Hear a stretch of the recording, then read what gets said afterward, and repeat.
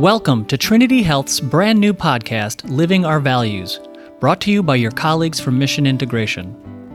Our nationwide ministry spans the continuum of care in order to be people's most trusted partner in health throughout their life. Through all the ways we provide care, we are bound together by the legacy of our founders.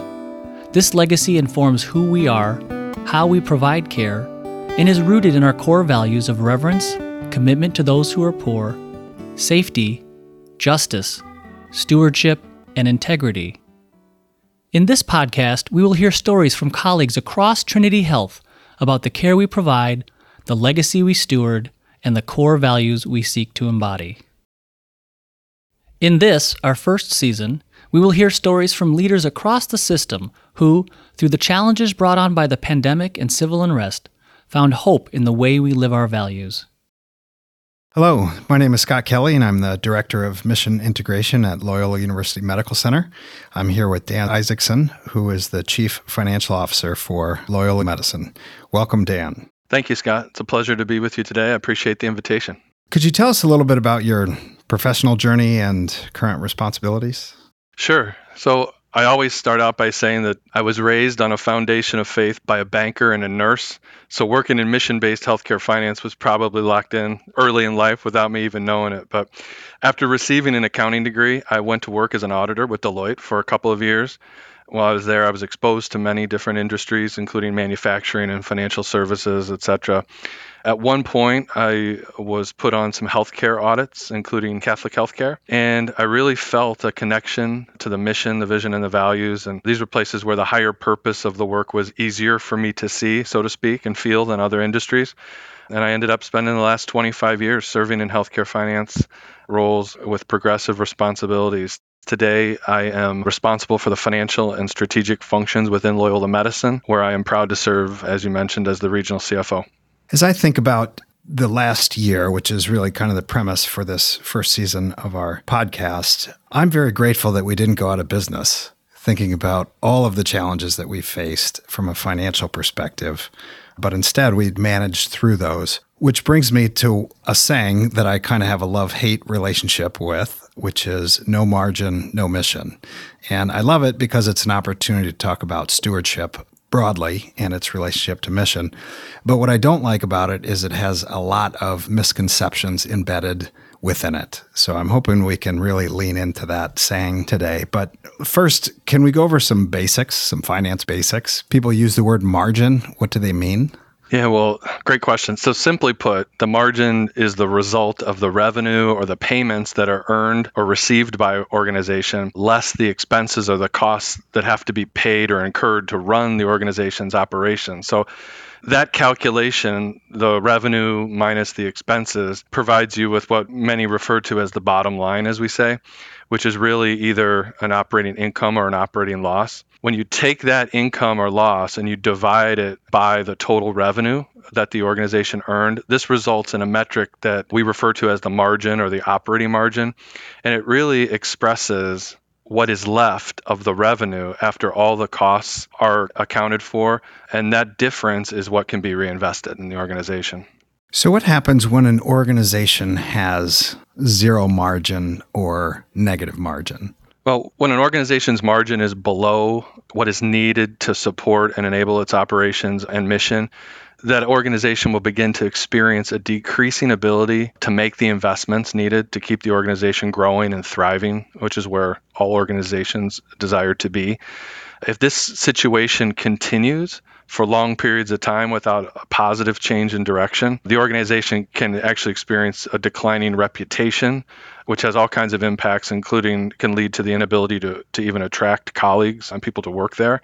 It can also lead to scrutiny by financial institutions and investors, which ultimately then, in a full circle, impacts the cost of capital and makes everything more expensive, which only makes things worse. And ultimately, the operations and most importantly, the mission can be put in jeopardy if that continues for too long. So it's important. We're a nonprofit. We have a tax status as a nonprofit, but that does not mean no margin, right? Exactly. So it does not mean that. In fact, an organization like ours, the purpose is, we reinvest our margin back into continuing the mission. We do that in many ways, funding capital investments, including patient-centered medical and diagnostic equipment, care facilities in the communities we serve. And now, the most recent is digital technologies that makes access and care easier for our patients and their families. But it also helps us invest in our greatest asset, which is people. In particular, our frontline clinical colleagues, our heroes, as we like to call them, physicians, nurses, patient care techs, and other professionals. I should be clear that healthy margins for nonprofit health systems usually average 2 to 4% in stable times. So, needless to say, the margins are thin at best. We're not talking 30, 40% like a lot of organizations. There's very thin margins. And that positive margin also allows us to honor our mission and values by providing care and services to those who are poor. And as we say, especially those most vulnerable. So, the margin, there's definitely a role for the margin in our mission. So thinking about the challenges of the last year, what did our margins help us weather, or how did they help us, address some of the challenges that came up? Yeah, well, they helped us to survive as an organization. We experienced some negative margins and lost a tremendous amount of revenue for some periods during these COVID surges. However, the work that we had done collectively before the COVID storm hit, that work solidified our operations and our financial situation. That was critical in how we went into and came out of these COVID surges. We were able to support our colleagues, particularly the heroic efforts of these in the trenches, and made the necessary investments needed in terms of personal protective equipment, supplies, and labor costs to get us through. We also, during this time, established a highly efficient vaccine clinic and also took our digital health presence to the next level, which is something that is here to stay for sure.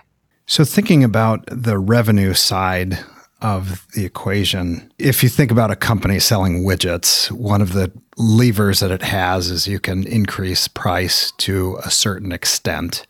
Obviously, you can only increase prices to a certain point that the market can cover it. But our environment in healthcare is quite different than that. Can you talk a little bit about the revenue side of the equation and the constraints that are in place? Sure. Well, so revenue is impacted by many things, including the economy, kind of the state of the state, insurance provider policies and operations, governmental and legislative pressures. Did I mention pandemics? I should certainly mention that. But the world is changing and our healthcare models are changing along with it, and we'll need to change even more.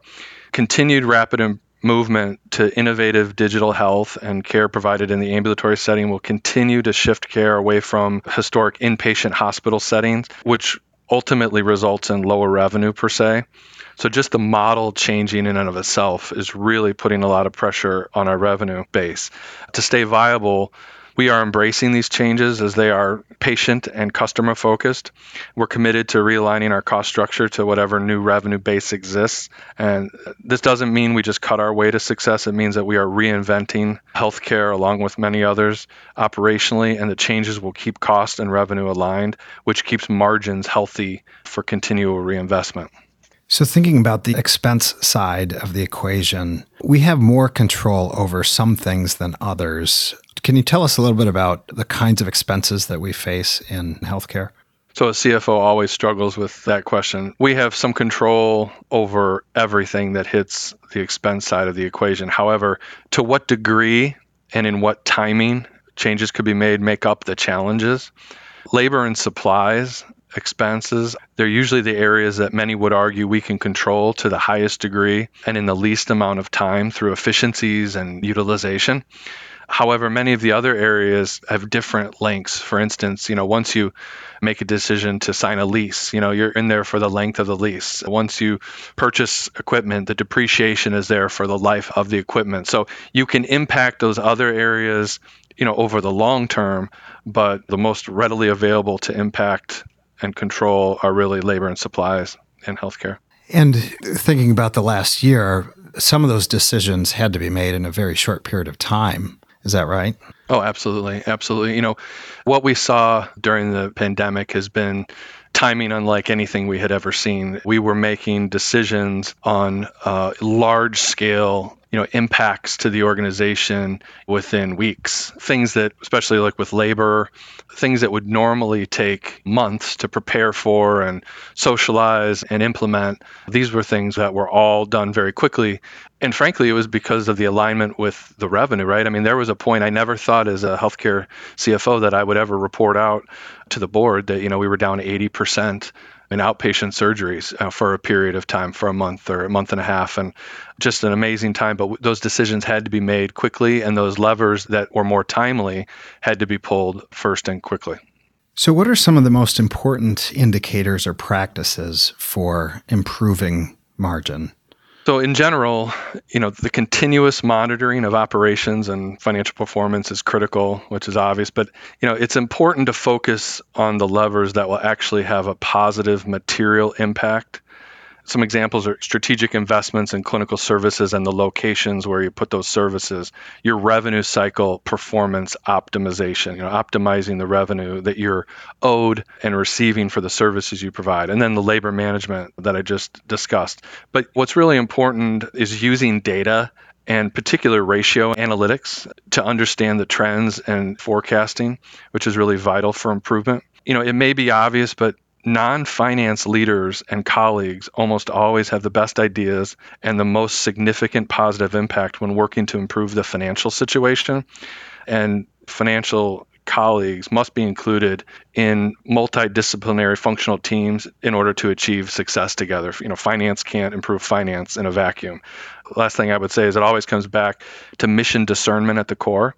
Are the investments and the operational improvements honoring and furthering our mission? Because the improvements aren't just for the sake of money, right? The difference in our organization is the purpose is for the funding of a long-standing mission to serve. So when you hear people say no margin, no mission, what goes through your mind?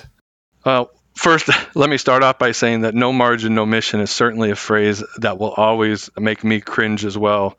The concept has been and will continue to be debated, that's for sure. Unfortunately, Scott, I think there's some emotional damage that has been done with that phrase for many healthcare colleagues, as it has been used over the years as somewhat of a stick or a heavy hand by many finance leaders, which I believe detracts from the alignment of the true and genuine purpose of stewardship that is a critical thread within our mission. At the core definition of the word margin is an amount by which something is won or falls short. Look in the dictionary, an amount by which something is won or falls short. So for us, when we apply this to our mission, being effective stewards and generating those necessary margins to sustain and further the mission becomes clear. Margin is a component of mission because of what we do with the dollars we are blessed to generate. We cannot fall short as those we serve are counting on us, as is God, I believe. So when we talk about the relationship of margin to mission and in relation to our core value of stewardship, one of the things that I think is important is for people to understand that financial stewardship is one kind of stewardship alongside many others. So we're stewards of our human capital, our social capital, our physical capital. How do you see these things connecting with one another? So I think whatever the object of stewardship, and there are many as you just described, but the ultimate goal is not only to safeguard those assets that have been entrusted to our care, but it's actually to multiply them or increase them for the greater good. We learned in the parable of the tenants, it's clear that burying these things entrusted to us and avoiding the risk for the sake of return will not be honored or rewarded. In fact, a lack of proper oversight and investment for return, and I'm not just talking about financial return, but any type of return. Return can be increased justice, fairness, better community health, etc. If there isn't that proper oversight and investment and some form of return that you can see and tell the story about, that ultimately leads to likely a change in the steward themselves, that we're not doing the work that we've set out to do. And I kind of think of the organization as a living entity, and it has to flourish or it begins to slowly deteriorate. And so margin and stewardship are core components of flourishing. And I wonder, when people say no margin, no mission, if maybe that's an opportunity to explain a more holistic understanding of what stewardship requires of us. Absolutely. Absolutely. And, I think the concept behind no margin, no mission, like I said, I think it's been used as a heavy hand. But you could easily say no mission, no margin, right? Our mission actually produces the margin that we reinvest in the mission. So the concept itself, I think, is the real point I always say is, to me, there's no difference between margin and mission. It's all one cohesive concept that it's kind of a frame of mind and something that we're always moving towards. So what's something you wish that all of our colleagues knew about financial stewardship? So, I mentioned several things today, but I mentioned before, it's worth repeating. Every single colleague in any position at every level is critical to the success of financial stewardship within our organization. It is really an organizational mindset, not a task, that when embraced by everyone, by all members of the organization, not only empowers people, but it really moves mountains on behalf of many.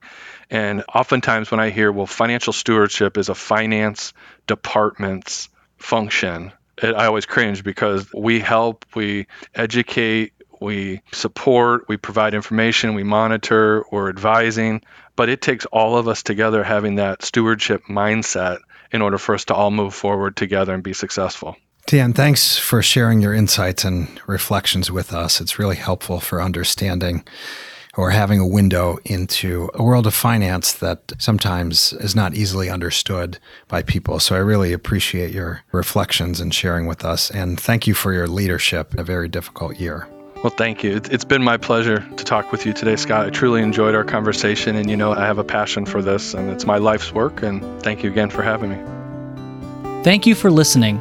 And we hope you are inspired by the stories that remind us of who we are, the legacy we steward, and the core values we seek to embody.